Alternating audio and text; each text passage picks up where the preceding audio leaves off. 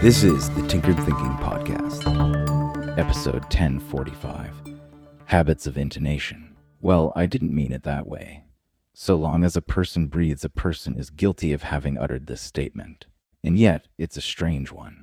Aside from valid issue of multiple interpretations, and the slippery way clear-seeming sentences can be sensical in a different way from a different perspective, much misinterpretation is often caused by intonation. Namely, the intonation doesn't match the intention, and therefore flavors the sentence with an unintended delivery. This harks of an improve exercise. Simply think of all the different intonations that can be imparted to a word as simple as hey. This single word can be used to alert someone of danger, when said loudly, quickly and clearly, and perhaps with a rising volume. It can be said slowly, in a way that hopefully invites more conversation, or suspicion depending on the timbre of voice. It's a further improv exercise of humorous, used to try and have an entire conversation using just a single word in different intonations, like a pokeman. The problem is further framed by the perennial axiom,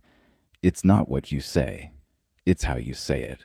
The strange thing is that one of the main avenues for how we say something can be so far divorced from what we are trying to say, or simply, our intonation doesn't always match our intention. I didn't mean it that way. Often this is said because a sentence comes out while the tongue is still hot with an emotion. We warp our own meaning without meaning to. The most disconcerting possibility is that we could simply be operating on a habit of intonation. For example, when someone raises their voice, chances are very high their now disgruntled companion in dialogue will also raise their voice.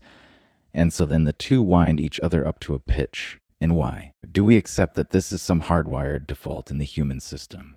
Or is there even a possibility that it's just a habit of behavior, mapped onto speech and intonation? The unfortunate news is that in order to fix a bad habit, the creation of a new good habit is needed to paint it over. And habits are not the easiest download for the mind. One habit that covers this ground without explicitly designed to is a practice of mindfulness, with enough time spent trying to be mindful. That mindful perspective starts to become a habit, and it eventually pops up during one of these instances when a sentence has flown out with the wrong intonation attached to it.